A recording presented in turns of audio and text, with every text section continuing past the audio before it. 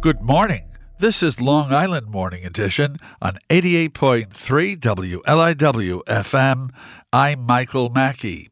A canceled shipment of trees amid a nationwide shortage of the holiday staple has forced a popular North Fork Christmas tree farm to close for the season, its owner said Wednesday. Joe Shipman said he had planned to open his Shamrock Christmas tree farm in Mattituck on November 24th, until he learned Tuesday that a wholesale supplier in Pennsylvania canceled a trayload of 800 acres that Shamrock planned to sell along with those trees grown at the farm. Right up until yesterday, we were promised one trayload of trees, but we found out we're not getting any. There is a shortfall, Shipman said. Shipman's plight as the 2023 holiday season beckons is shared by other Christmas tree sellers nationwide. John Asbury reports on Newsday.com that retailers and industry experts have cited a number of factors to explain a limited supply of trees across the country since 2016, including fewer trees planted 8 to 10 years ago because of an economic downturn. The growth cycle of a typical Christmas tree, from seedling to being sellable, is about 8 to 10 years, according to those in the industry. Shipman said other factors, including the Canadian wildfires, from which smoke drifted south and damaged or killed trees grown on farms, have forced some wholesalers to limit shipment of Christmas trees or not accept new customers. At Santa's Christmas Tree Farm in nearby Cutchogue, Tony Sinning said they work closely with Shipman and are bracing for the potential overflow of customers over the next several weeks. She said they don't plan to raise prices because of limited supply. Several areas on the East End were among the Long Island locations making the cut for the 100 priciest zip codes in the United States in 2023, according to a recent report from a real estate marketplace website that charts the industry. Tiffany Cusack-Smith reports on Newsday.com that a zip code that includes Sagaponack 11962 and addresses with a median list price of $5.9 million came in third place, behind two in California's Beverly Hills and Atherton, a small town in the state's Silicon Valley, said the report by Realty Hop. The two California zip codes had median housing prices of more than $6 million. Altogether, nearly 80% of the 100 most expensive zip codes were located in California and New York, according to the report, which used more than 3 million sale listings from its database from January 1st to October 15th to compile the list. The list continues. Sagaponack number 3, Watermill is number 5, Bridgehampton number 16 on the list, Amagansett 26, Quogue 30. The annual Southampton Village Veterans Day ceremony will be this coming Saturday. That's tomorrow morning at 11 a.m. in Agawam Park. Then on Sunday, November 12th at 3 p.m. in Agawam Park, the British are coming. On Sunday, November 12th at 3 p.m. in Agawam Park, Southampton Village, a British Army veteran and a Royal Air Force veteran from Southampton, England, will present 2 wreaths in honor of American service men and women. Southampton, New York will be linked with our sister city, Southampton, England. It will be a special event with presentations by both sides of the Atlantic, bagpipers, and the Southampton High School Chorus. This Sunday at 3 p.m. in Agawam Park, Southampton, USA. Denise Civiletti reports on RiverheadLocal.com that the Riverhead Combined Veterans Committee will host its annual Veterans Day ceremony Saturday morning at 11 a.m. by the War Memorial Monument on the corner of West Main and Court Streets in Riverhead.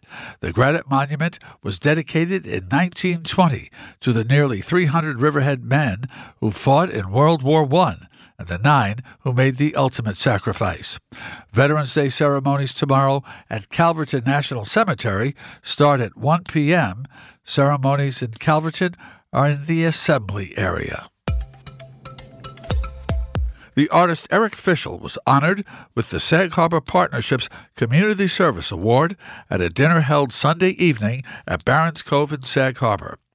"You are an amazing, quiet, behind-the-scenes soul who makes it all happen," said Jane Young, co-president of the partnership, as her fellow co-president, Susan Mead, presented him the award. Young praised Fischel for his role in saving the Sag Harbor Cinema, which was in danger of being closed after it was badly damaged by fire in December 2016, and for the establishment of the church, an art center in the former First Methodist Church on Madison Street, which helped strengthen Sag Harbor Village's reputation as an artistic hub. Stephen J. Coates reports on 27east.com that Fischel also was honored with a proclamation from the Southampton Town Board, which Councilman Tommy John Schiavone read to the gathering.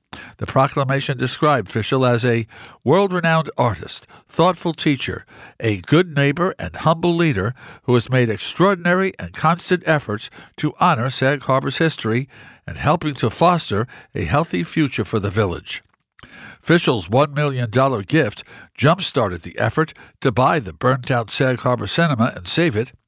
"One of the things I really believe in is money means nothing if you can't turn it into love," said Fischel.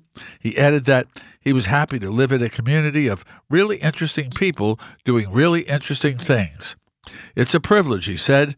"I'm just thrilled that I can be a part of it in any way I can." That's artist Eric Fischel of Sag Harbor. A New York State Supreme Court justice yesterday voided a 99-year lease agreement that would allow Las Vegas Sands to develop a $4 billion casino project on the Nassau Coliseum property.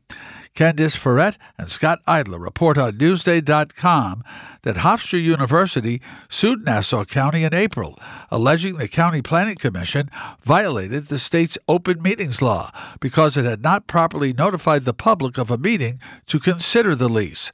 It was not immediately clear on Thursday what effect the court's decision would have on Sands' proposal for a competitive state gaming license or on a project Sands and county officials have touted as a revitalization of the Nassau Hub property in Uniondale. The 72-acre site is the largest tract of undeveloped county property in Nassau. Sands, based in Las Vegas, announced in January it had negotiated a deal to take over the Coliseum lease from Nassau Live Center, LLC, as part of its bid for the state gaming license. The license allows for Vegas-style casino gambling, including traditional table games like poker and blackjack. An unusual kind of shoreline is taking root where failed bulkheads once lined Patchogue's shorefront park off the Great South Bay. Nicholas Spangler reports on Newsday.com that shallow basins crowded with milkweed and blooming goldenrod capture stormwater running down from upland, capturing sediment and pollutants before the water drains into the bay.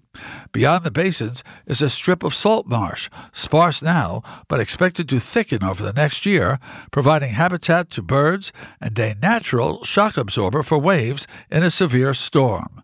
Protecting it all within what is known as a living shoreline is a low sill of massive stones parallel to the shoreline and partially submerged in the water, providing a first line of defense against waves and a home for marine life in its crannies.